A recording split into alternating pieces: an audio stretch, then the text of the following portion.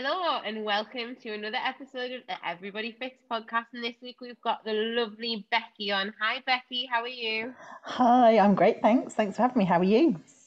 Great. I'm really looking forward to chatting with you and hearing about everything that you've been up to. It's so exciting. Welcome and thank you so much for coming on. You're very welcome. But just to start off with, do you want to just give a little bit of your background, who you are, what you do? So my name's Becky Scott. I am a plus size fitness instructor who delivers classes under the brand Misfits Workout, which is my own classes. And I also am a This Girl Can classes instructor and a director of an organisation called Fitness Professionals Against Weight Stigma that supports fitness professionals who are against weight stigma. The clues in the title a little bit with that one. Yeah, I mean, we didn't do it like the collaboration of naming that particular organisation was like, we didn't go too creative. We thought be like Ron Seal and do exactly what it says on the tin. It's what you need, because when you're searching for anything like that, it's very few and far between. So at least it directly gets you there.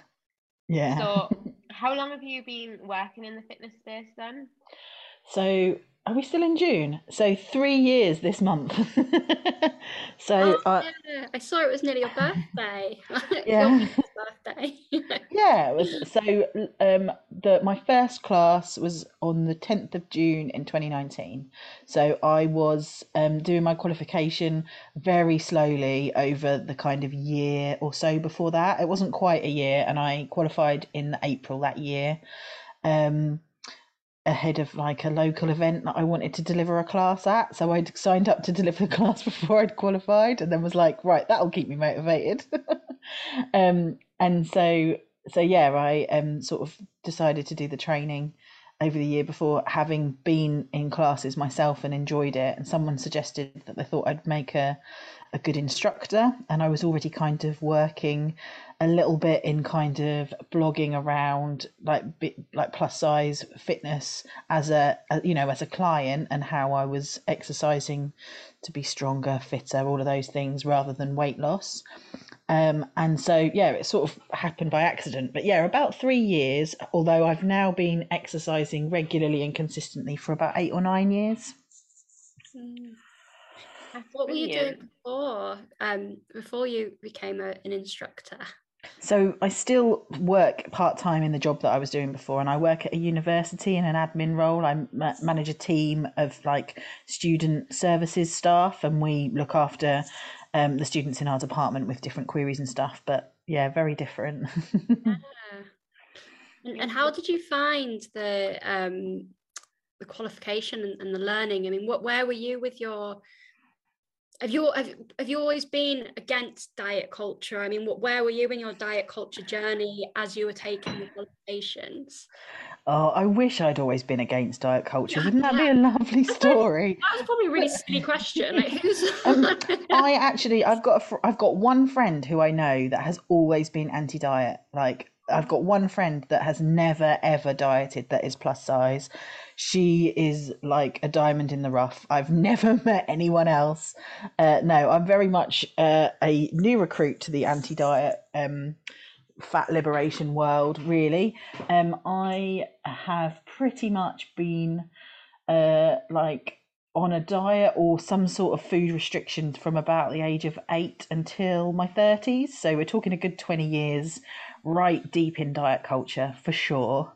And then after the birth of my children, I sort of started wanting, had sort of dipped my toe in understanding a little bit about it was sort of plus size fashion bloggers actually where I started out, where I started to want to feel better about my appearance to begin with.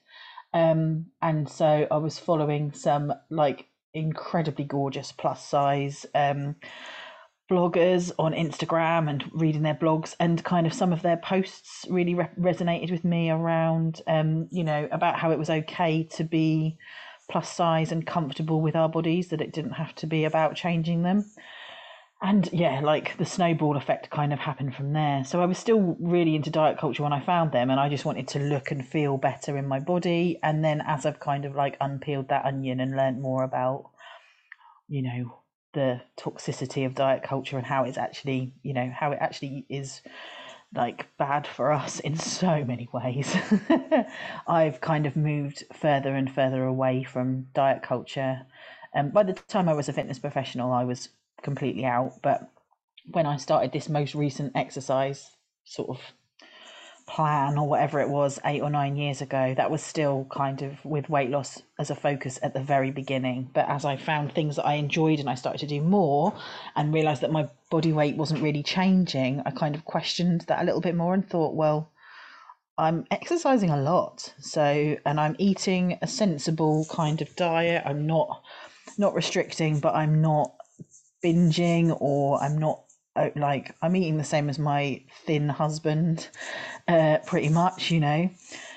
And so I started to think there's got to be more to this, and then kind of did a bit more research about it and realized that, oh my goodness, I wasn't a freak, and it wasn't just me that this was happening to, that, you know, it's actually biology and it's my body keeping me alive. And it's, you know, the reason that my body is the way it is possibly, I'm possibly bigger as a result of weight cycling. I've probably caused myself more harm through dieting.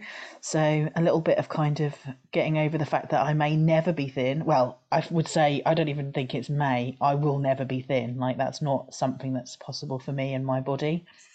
And kind of grieving that process and then accepting how I am now and sharing that with others and saying, like, it's okay. We can still care about our bodies and look after our bodies and follow healthful behaviors if we choose to, in the body we have now. Like, my body weight may change and it might not, but if I can be strong and able for as long as is possible for me, like, that's what I want to do. So yeah, I think we've gone off on a tangent, but you catch my drift. So yeah. So Yeah. so I've considered myself to be, although I feel like 10 years anti-diet is quite a long time, in my 40 years, like, I'm still very much undoing and unlearning a lot of the stuff that I've done for the majority of my life. Yeah. I think it's a lifelong process, isn't it? Like, we've spent that long being indoctrinated and told all of these things. It's not like you suddenly change your mind about it and overnight it all disappears and you're okay with everything straight away. But it must, for you, it must have been so freeing when you finally realized that, because I know all three of us, we've all been in that deep in diet culture, and it's so consuming. It's all consuming, and it's not just you that it affects the people around you as well, because things like even going out for dinner or having a family party, a family barbecue, like, it's always in the back of your head. And I know, having young children yourself and, you know, being married, all these, like, it must have affected your immediate family when you finally decided to feel comfortable with yourself. Yeah, I think so. I feel like not wanting to pass on my own body hang-ups to my family, to my children particularly, was what was really important for me. And also, although I've always seemed quite confident on the outside, and I have, like, I've been very, like, people won't believe some of the things that I say that I felt about myself when I was in diet culture, because on the outside it looks very similar. But people who know me really well can see a difference in my kind of confidence, rather than it being for show, it being a bit more genuine. So, like, yeah, it's been, like, really liberating, and I would not have been able to do the things that I've done. Well, I wouldn't have had the brain space to be able to do the qualification. So I did my level 2 kind of basically in evenings and weekends, here and there, like an odd hour here and there around other commitments. I would not have had the brain space to be able to do that, or the commitment to it, because I would have been hungry or meal planning or any of those things. So yeah, like, it's completely changed my life, and I'm such a huge advocate for moving past that. And it's not to say that, like, if individually people can do whatever they like, I don't have a problem. I have people who come to my classes who go to weight loss groups that are intentionally trying to change the way that their body looks, and that, like, if that's the place that they're in, and that's the place that they're in. It's not for me to judge. I was in that place for 20 years, so it's not for me to go like, oh, you know, that's not what we do here. It's up to individuals. But seeing, like, just being around people that are not doing that can be a real eye opener for other people. And yeah, so for me, it's about being visible and having these conversations about what I do and how it's affected me, and about what the science or the research tells us, so that other people can make their own decisions. And that's what's important. It's not about saying you should do what I do, because what I did is probably like dieting for 20 years.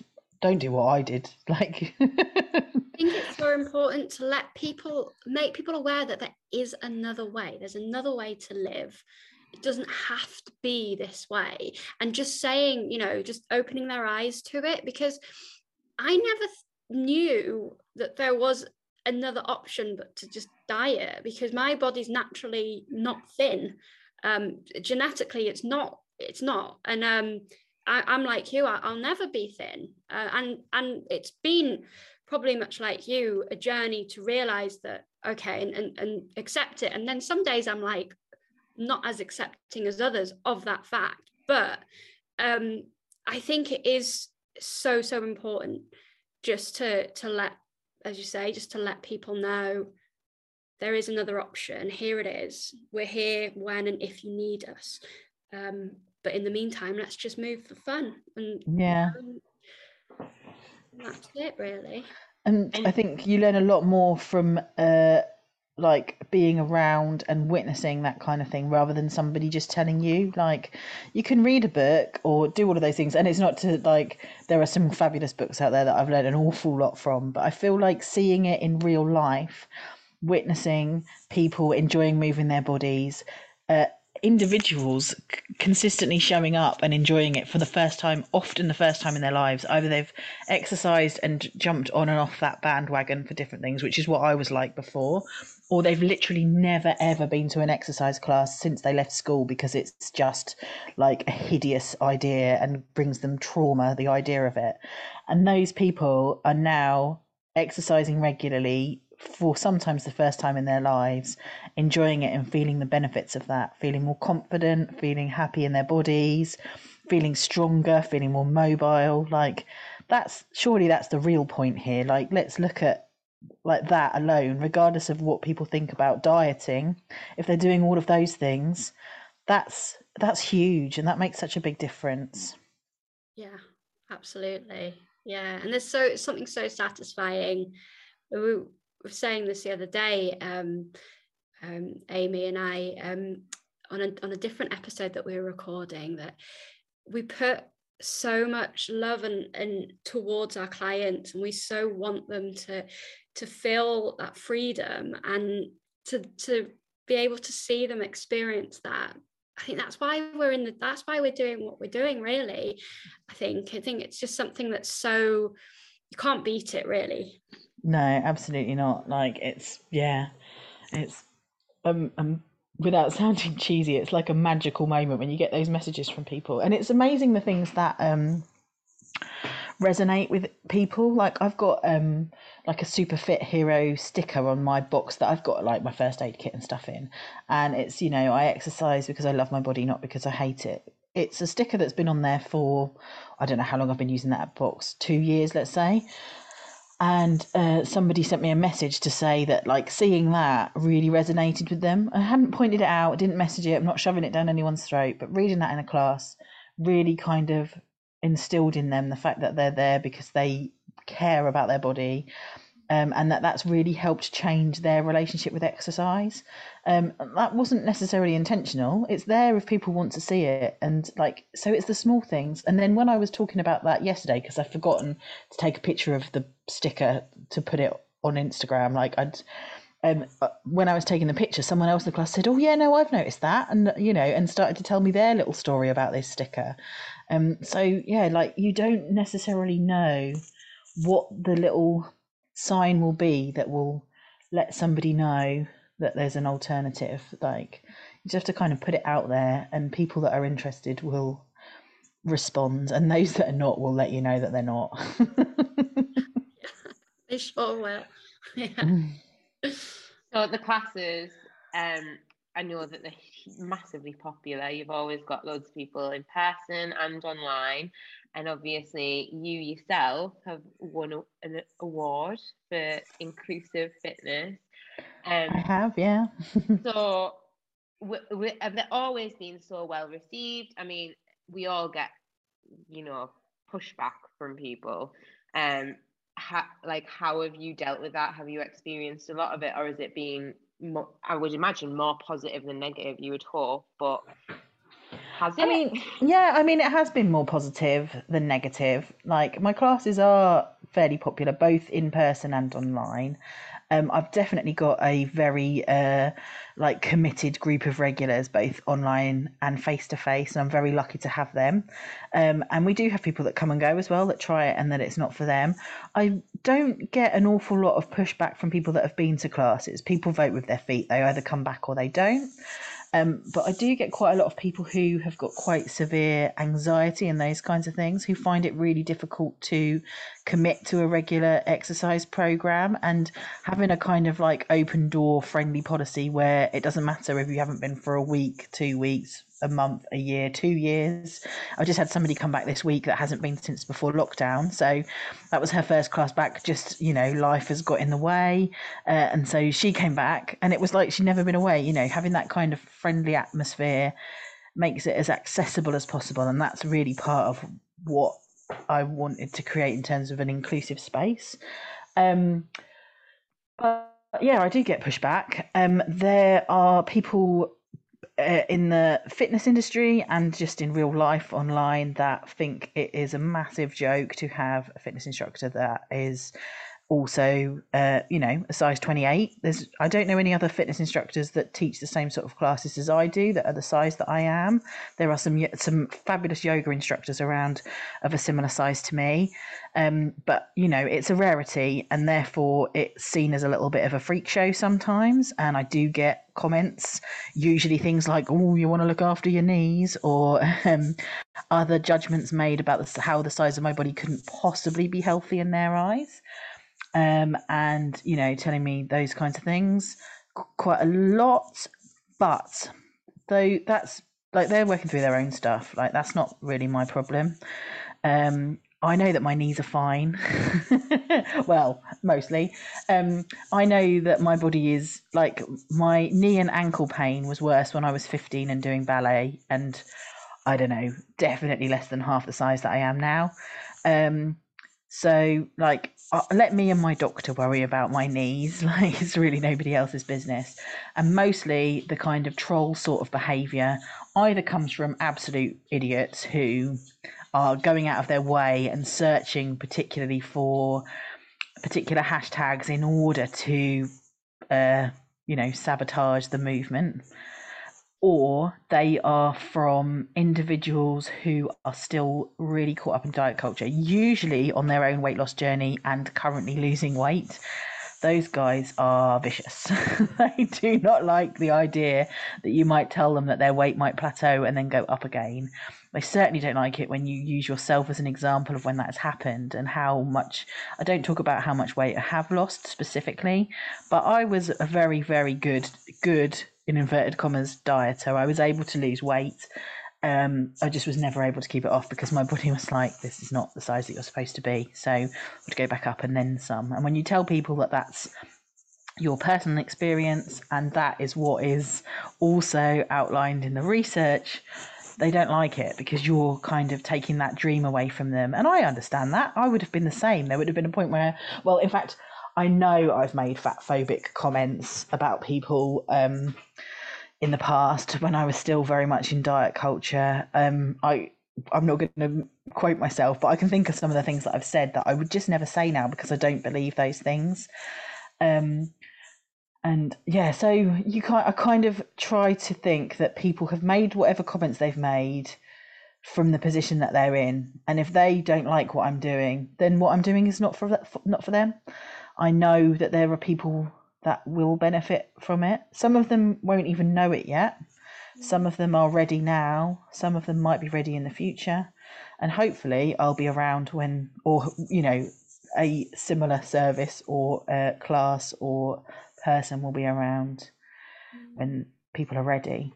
It doesn't have to be me necessarily. So yeah, so I kind of think I'm at a point now where judgments about my body are not my concern. Yeah. I heard this quote about disrupting the industry and creating a brand, and it was, in order to do that, you need to piss 80% of people off and get the 20%, and you need to create an emotional reaction.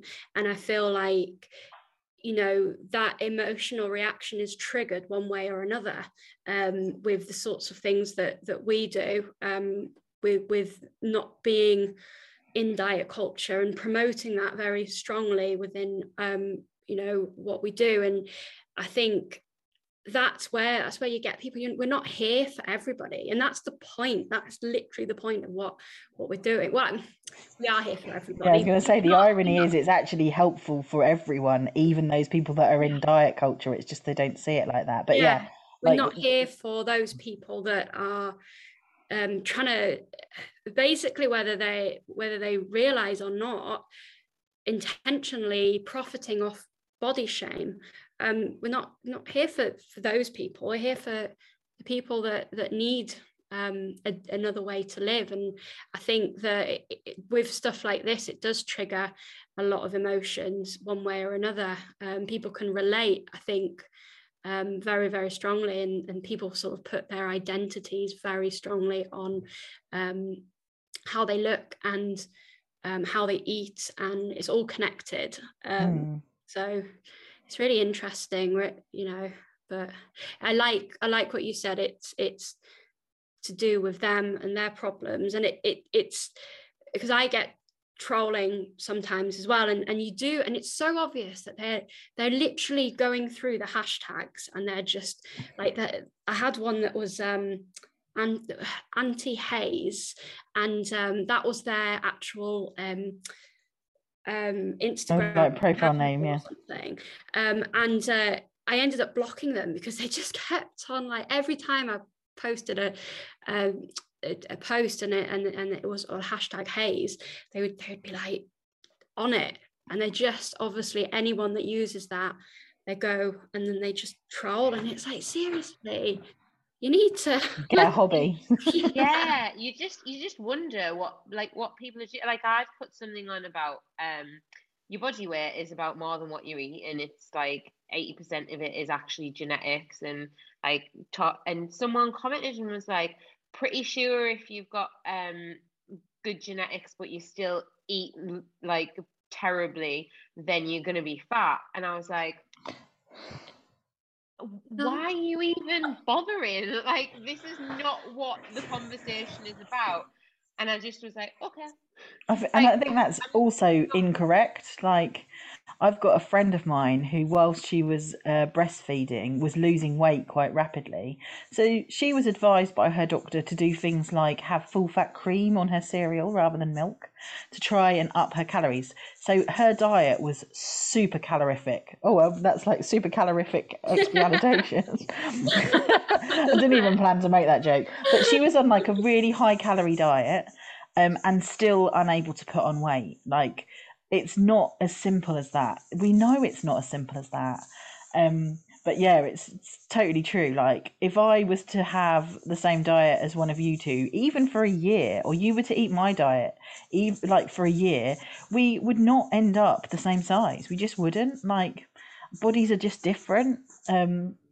Like, we just have to accept that. The same as we wouldn't all expect to wear the same size shoe. This is the bit I don't get.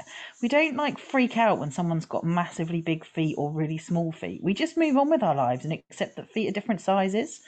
And yet we can't do that with clothes. We have to, or height, like, oh, aren't you tall? I mean, we have to comment, oh, aren't you tall? Like, but you know, there's no judgment. Yeah, we don't then go, oh, like you're at risk of, I don't know, whatever it is that you're at risk of if you're taller. I bet there's some correlation somewhere.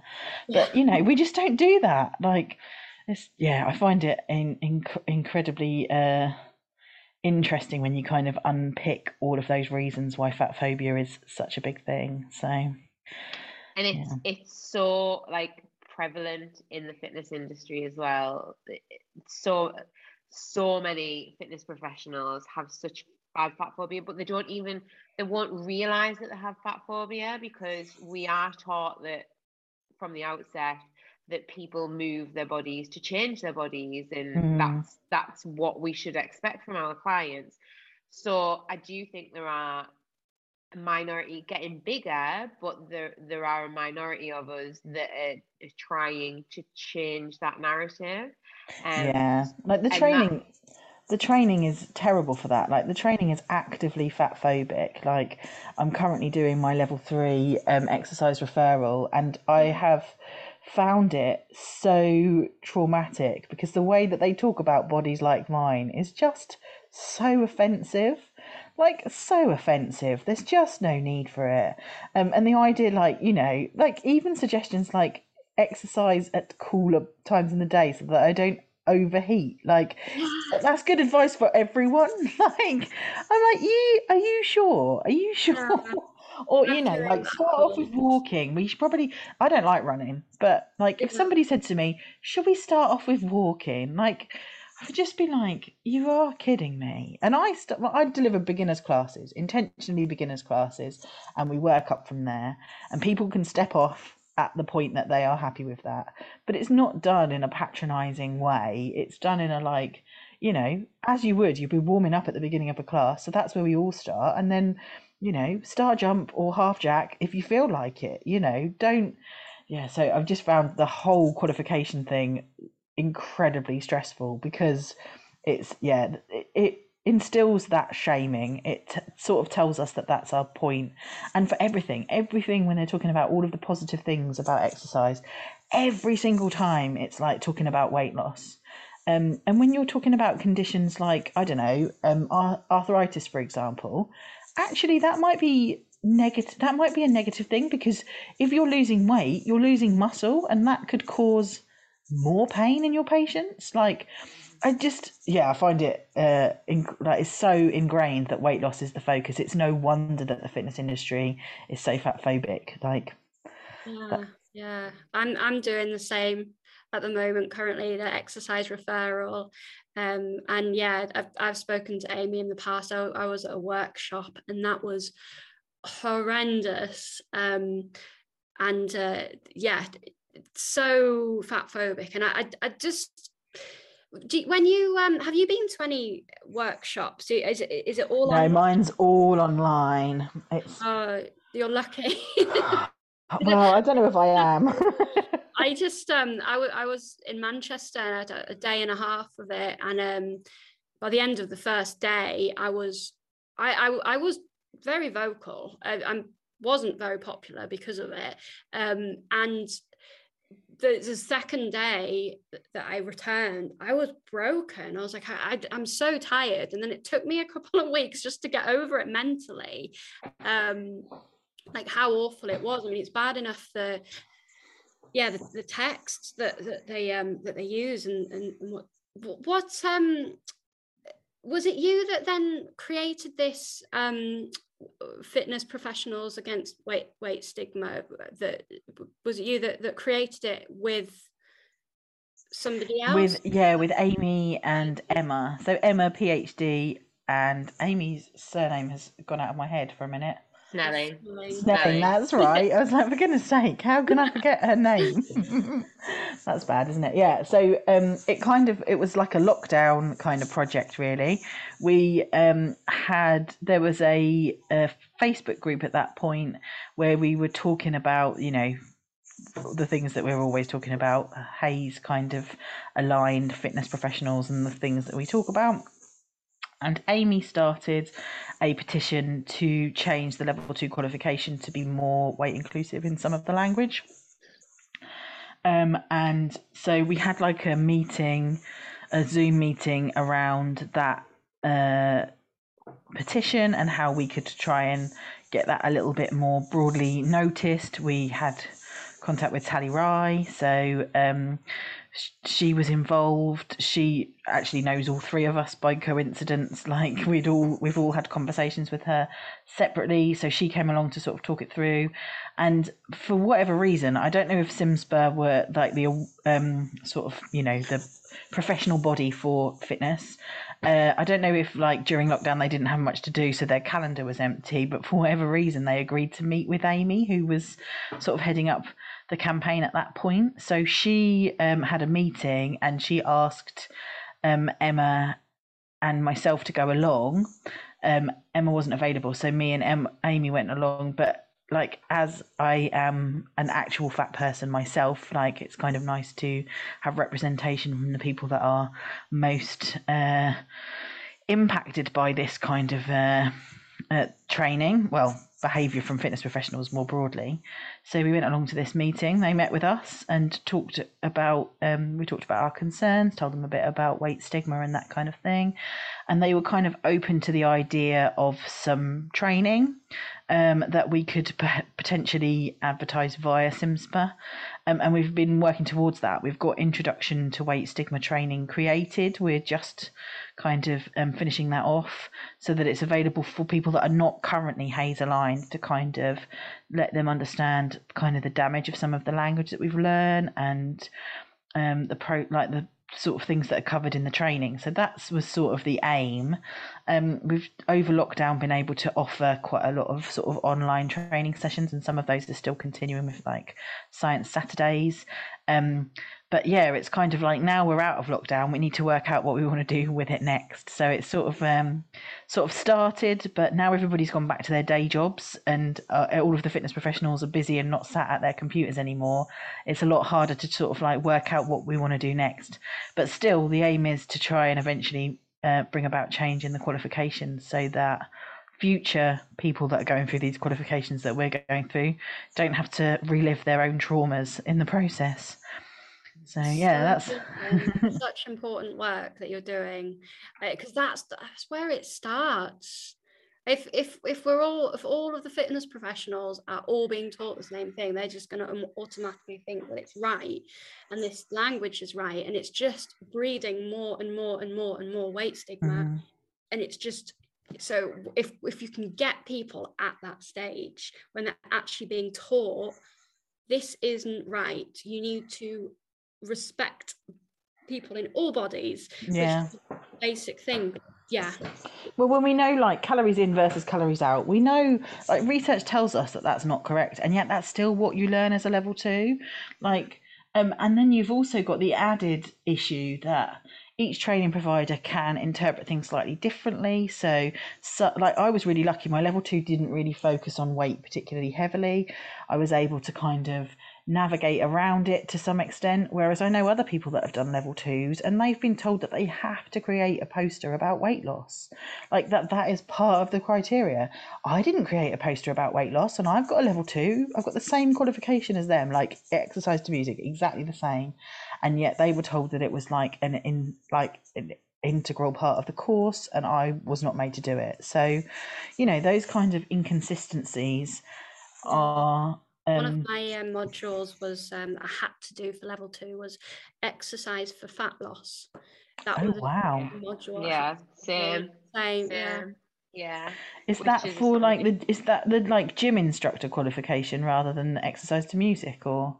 No, that's that was for fitness class, so group fitness level 2, and then in level 3 you do another very similar module, which is essentially just diving in deeper. And that's when you get to do your lovely nutrition module, where you find out what calories people should be prescribed for their weight and size and age, and because it's all mathematically worked out, and it's just that would be fine if we were machines, but we're not machines. Like well, well, at the time you just think, oh well, this is science, like obviously, because everything else you're learning is very scientific, and then the more that you learn, the more you realize actually it's completely wrong because it doesn't take into account any kind of individual differences whatsoever. Metabolism, for example, you put someone on a low calorie diet, their metabolism slows down. Like it's I mean, the maintenance phase, if there's only one thing that you listen to, the 2 maintenance phase episodes. Oh yeah, like no, but if we're talking about the science behind this though, if you can't be bothered to read any of the many books around anti-diet culture, that the maintenance phase podcast, the episodes around calories are like mind-blowing even after reading those books. Like it's so it's all just utter nonsense. Like and the reason that it's 2,000 calories a day, you know, that's rounded down. That's not even like when they did do the like science about what you did need, it was actually like supposedly around 2,300, and they rounded that down because they said people would overeat. And that was all based on individuals self-reporting how many calories they'd eaten, which is known to be like an unrealistic measure. Like we never tell the truth. We never know what we've actually had. So it's all based on utter nonsense. And that is like, and we go, oh, 2,000, that's too many. Dieting must be less than that. So we are like, it's just utter nonsense. So yeah, calories are not the one. And the fact that we're then encouraging people to exercise when undernourished, like that's ridiculous. We're causing harm, and we're teaching that to children and, you know, young people, teenagers are learning that stuff and developing those habits from such an early age. Like it's really, really troubling. I had to do as part of the qualification, the nutrition side, a case study. I don't know if you had to do it as well, where you had to obviously weigh the person and find out how much weight they wanted to lose, because obviously they wanted to lose weight, and work out the calories. And I did that, obviously, put it in, and I didn't get full marks. And the feedback that I got was instead I gave and it was my sister who did the case study on, and I gave her like a range of calories of like between sort of 50 plus 50 below. The reason I didn't get full marks was because I had to give them an exact number of calories that they had to stick to each day, which is ridiculous. That is just asking for eating disorder. Because if you're telling somebody you have to have 1,562 calories every day, so then they have to weigh everything out. And I used to do this when I was in the depths of diet culture and tracking my calories, and I'd literally like cut off a little bit of, like, say chorizo, because I love chorizo, and obviously it's like tiny little bits of so I chopped off a little bit, and I'm like, oh, that adds an extra couple calories. Oh no, I'm going over by like 3, so I need to take that off. And I'd spend so much time in my kitchen taking off a bit, putting some back and wrapping it up, saving it. And it's so bad. And literally just like doing so much more harm than good. And the reason why people get marked down because they're not telling people to do the exact amount. Because I would not be able to do that. Like I just would not be able to tell anybody that. Like there's not so much in the level 3 one that I'm doing, and I'm pleased that I'm not doing the personal training for that reason. Like I did think about doing that, but the focus is so weight centric that I just was like, I can't put myself through this. But even the little bit that I've got in mine is still a struggle. But you know, those of us that are doing these qualifications are able to then change our practice once we're doing it with, you know, and we're not just changing it because we feel like it. It's based on the research and continuous professional development that we've done. So I feel like change will come in time, but it's not going to be an overnight fix, unfortunately. And I think there are, I will say, qualifications out there that you can do that aren't as weight centric. So I'm currently doing some extra qualifications with Faster Function, and they're an excellent training provider. I'm doing biomechanics. I'm going to do I've signed up to do my level 4, as well as a couple of others. And in the first instance, you do have to log on and you're supposed to put like your weight, your height and everything in, but you don't have to. Like anything like that, you can completely skip through. And if you ever feel uncomfortable about anything, you can WhatsApp the trainers who are running it and speak to them, and they'll be very open about it. And I think that because it's trainers that are writing this and are already part of the industry and noticing these issues, they're much better. They're more well written, and I think that's the kind of qualification that's exactly what you're striving for with FPAWS. Yeah, totally. That's the long-term dream. Yeah, long-term dream. It'll happen, Becky. I hope you are so. like the dream team between you, Amy, and Emma. I don't know how you manage it with everything else you've got going on. I mean, we had our last podcast was with Jeanette, the mindset nutritionist. Yeah. And I'm like, you're saying about Emma, she was talking about Emma. We'll probably have a podcast with someone else who's talking, because everyone that's in this space, everyone sort of is linked to everybody else, and because we are a minority, but we are growing.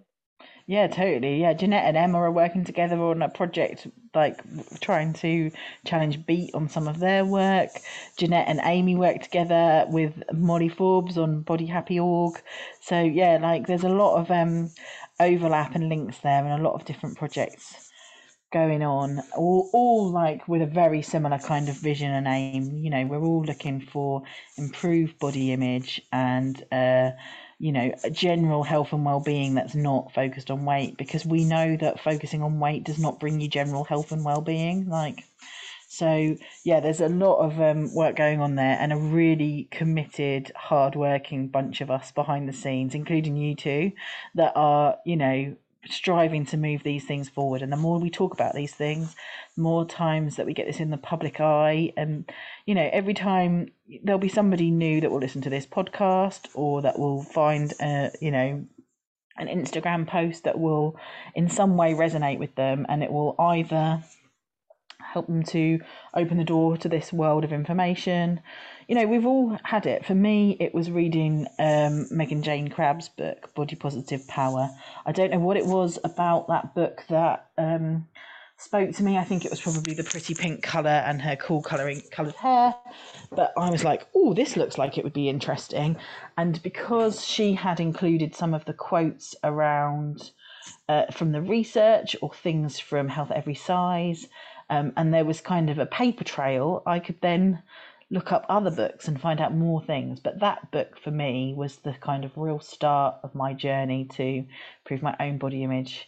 And we'll all have an example like that of where it started for us, and we just might be that starting point for someone else. And I feel like that's really powerful. It doesn't have to be much, we just have to be visible, and it might help someone else find their liberation, their freedom from this kind of diet culture world that we live in. This is the thing, I think as well, people have got to be open to it, and I think because there's a lot of people that come across this sort of stuff and they just don't believe it. It's like conspiracy theory, like it can't be right, that's not right. We're in a cult, right? Do you get that? Yeah. Do you get told that you're like, we're making it up and it's all a cult, none of it's real? But that's the thing, but like, because it's so, like, for me, when I first started coming across this stuff, I was like, no. It was Naomi Wolf's The Beauty Myth I listened to, which was the first, and I was like, no, this is too much, I can't, no, like, just no. And then I'd come across more and more and more, and now I do feel like when I talk to other people about this sort of stuff, that they think that I'm now the conspiracy theorist. I'm like, what? No. And I think a lot of people, I've used to be, I think I've spoken about quite a lot, obsessed with the gym, and I had quite a large sort of friendship group within the gym. We always used to bond over our body hang-ups, and I used to go like all the time. They don't speak to me anymore because they're just like, they don't get it. But I've completely changed to how I was when I was then. So I suppose I do get it. I'm different. What the things I'm focusing on are completely different, and they're still very much in that mindset. So it's difficult. It is difficult. But you need to be, just with anything, I suppose, ready and open for it, and in the right place. It's like with any relationship. If it's a toxic relationship, there'll be so many people when you're in it, in the depths of it, saying it's not good for you, it's not good for you, and you're like, no. Then once you step out of it, you look back and you're like, oh yeah, no, that was toxic. Yeah. But I think as well, you can know it, and you can absolutely believe it and really, really, really resonate with it. But until you're ready, it's all just gonna go straight over your head. Because for me, I was 100% for a really long time. Yeah, anti-diet culture, but still in it. Like you don't want to be in it, but you're still in it. And again, we all have that one moment, that one book, that one thing. And it was Tally Rye's podcast, and I put it on one day, and because her story was very similar to my story, it was seeing someone else that had been in that situation step back from it and going, actually, I didn't set a light. Nothing happened. I didn't die because I stopped dieting. And it is that, oh, actually, yeah, you can do this. You don't have to live your entire life being told to constantly move. You're not allowed a rest day. You're not allowed to take time out. You're not allowed to eat something. You know, like, it is just having that, like, you can't even say it's a light bulb moment, because it's not. I feel like it flickers for ages, doesn't it? It's like a slow burn, isn't it? Like, oh, or an itch that's there, and then finally it's like, oh, I'll give that a little scratch, because you feel ready, like you're there, and you can do it, because it takes a hell of a lot as well, like a hell of a lot. And I know you're saying like you're out of it, but I've spoken about quite a lot. I've like had eating disorder background, so it's always something that's in the back of your mind, and you'll be in situations and it'll rear its ugly head, but it's taking a step back and going, actually, I don't need to listen to these old thoughts, or just because someone else is having a conversation about calories or diets or weight loss or exercise, or like, it's because it's so ingrained in society. It's ingrained in everything we do, and everything. Walking down the aisle in Asda or Tesco, and you look at all of the stuff that's on the shelves, and it's 99% fat free, and it's low calorie, and it's that. And what infuriates me is half of the time, the foods that are there that are branded like that are branded like that because it will sell. Like diet protein powder. Diet protein powder has less protein and more calories in than a normal protein powder. But it sells better to women because women will buy it because it says the word diet on it. It's like, it's infuriating. Like, why? Yeah. I was just thinking what you were saying, Amy, as well, about like being out of diet culture. Like, most of the time I feel like I am. However, like, as somebody who's in a bigger body, like, I have like the fat phobia that I experience by the very nature of being fatter than both of you, is like, those pressures are strong. And I also have the added issue that for being a UK size 26-28, there are many stores that don't stock clothing in my size.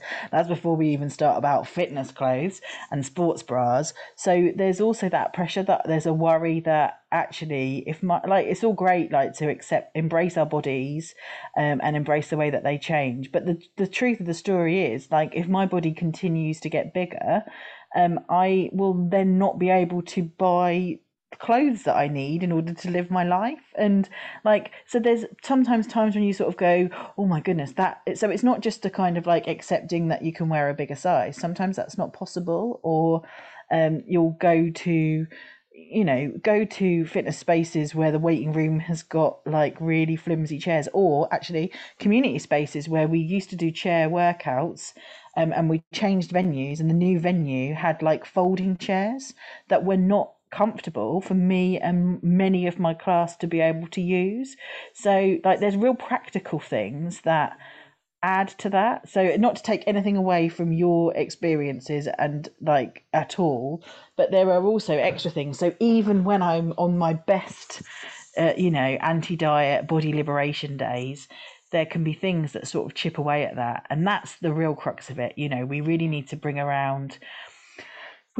to like eradicate weight stigma and fat phobia so that those kinds of situations become less, so that brands aren't embarrassed to take money from fat people to sell them clothes. Like, those are the sort of things. Fitness spaces aren't embarrassed to have fat people using their equipment and doing so to build their strength rather than to lose weight. Not using us as before pictures, rather, like show us as, this is somebody being strong and capable and visible rather than trying to hide us.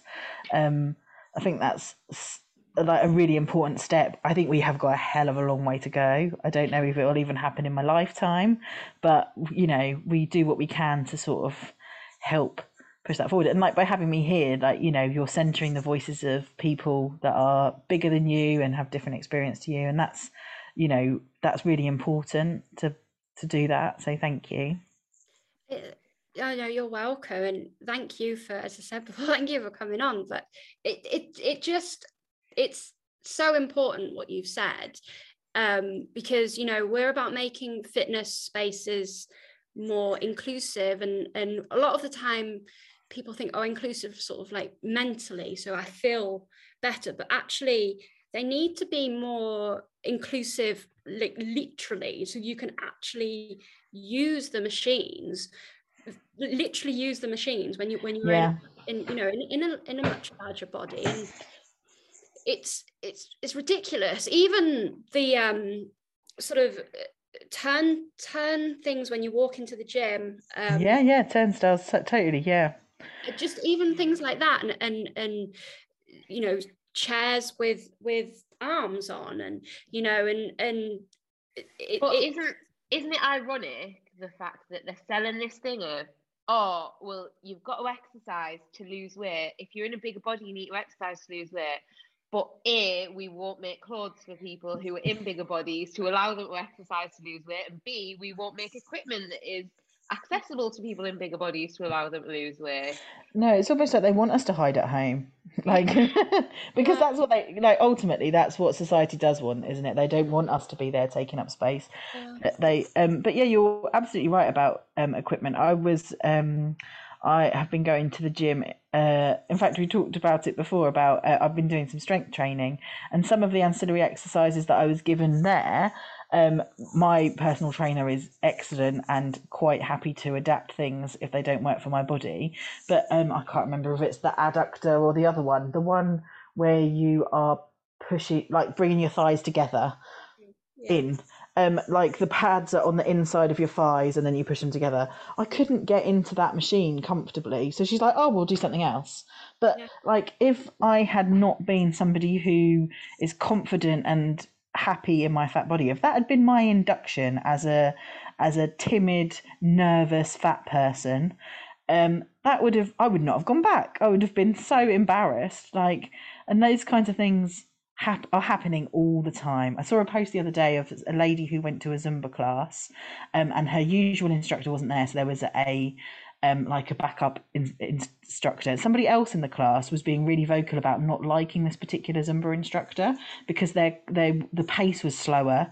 And this other woman vocally said it might be fine for someone like her, and pointed at this plus size lady who was posting about this, mortified, but it's not okay for me. So the sort of suggestion that somebody bigger might be happy with a slower class, but that it wasn't enough to like get her blood pumping. Just think like, that's just so incredibly offensive. Now, this particular woman said she wasn't bothered and she'll go back next week. But imagine if she was bothered. Like, we shouldn't have to put up with that. It shouldn't be a thing. And for a lot of people, those sorts of comments stay with you. And you just replay them in your head for years and years and years, sometimes even a lifetime.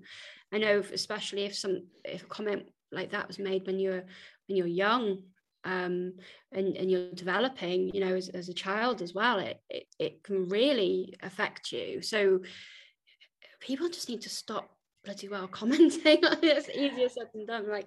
But yeah, the fitness spaces where I felt the most comfortable, and there have been many over the years, is when there has been other plus size people there.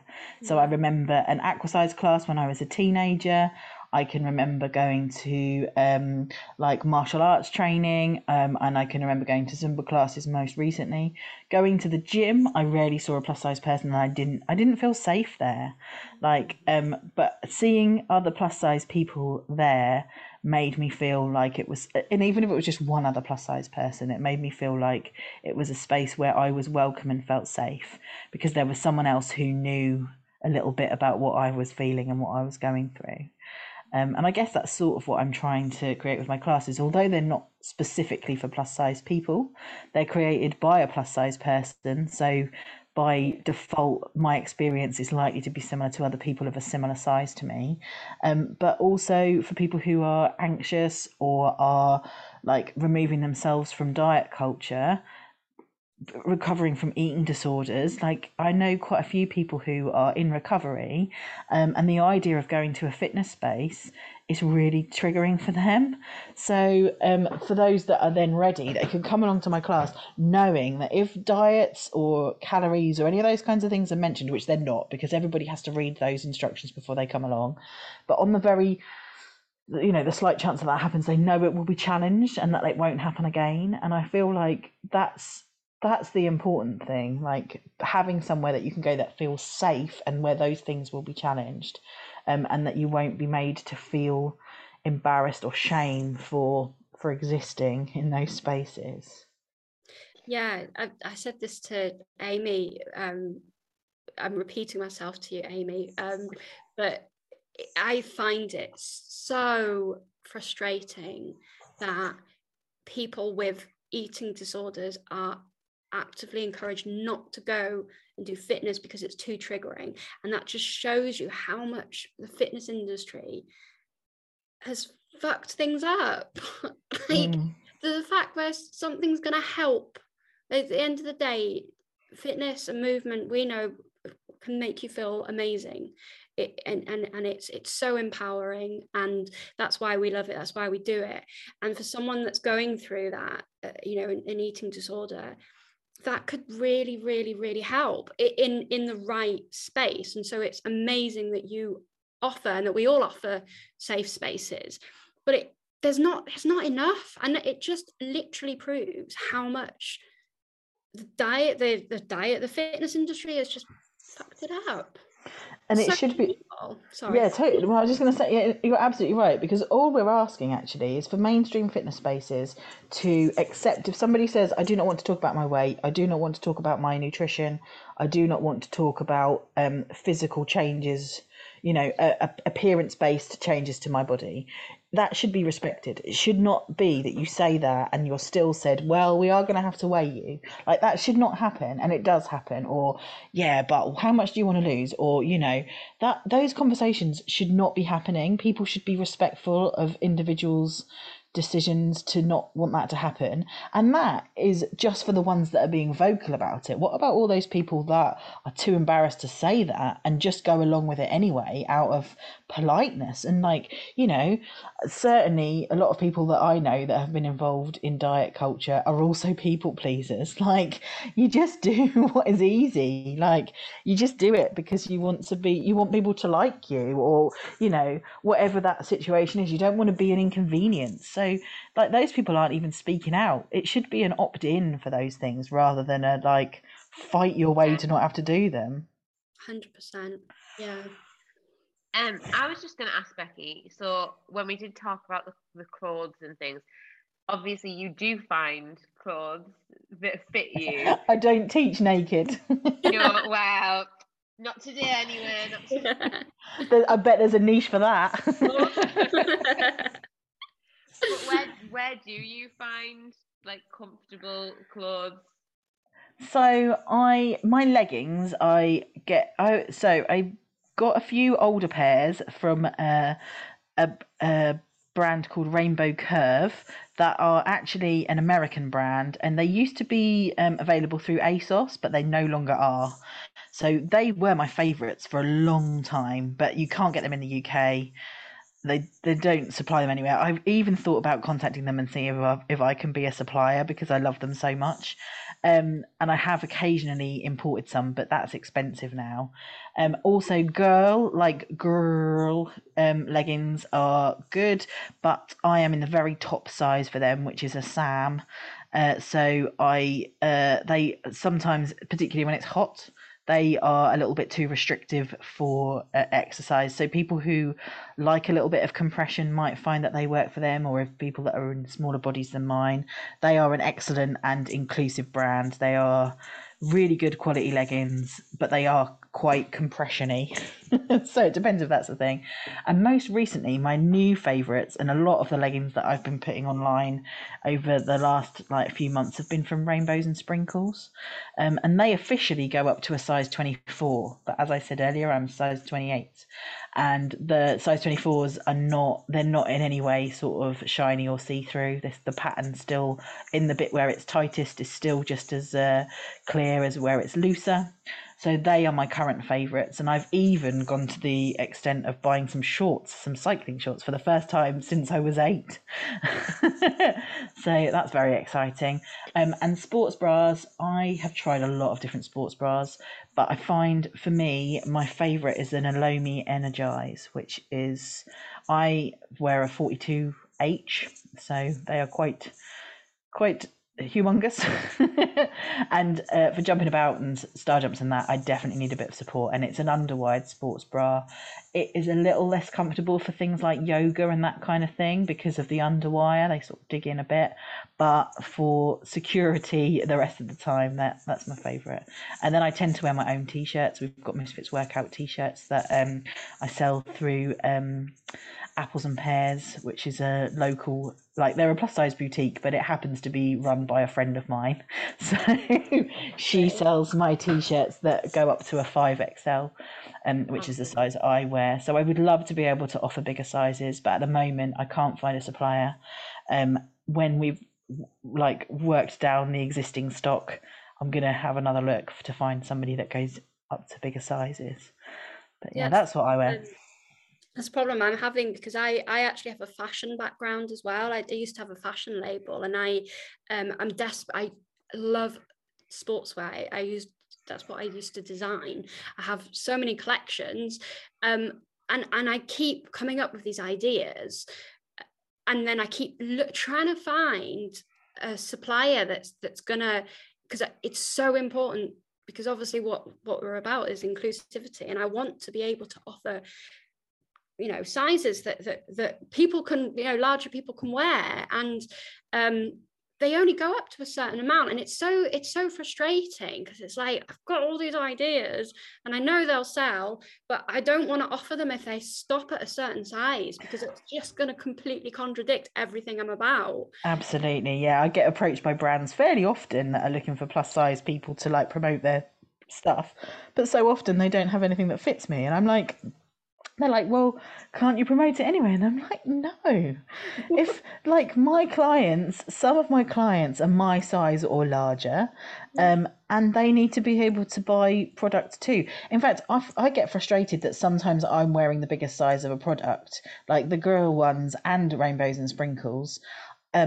I would love to boycott them and not buy their products unless they offered bigger sizes.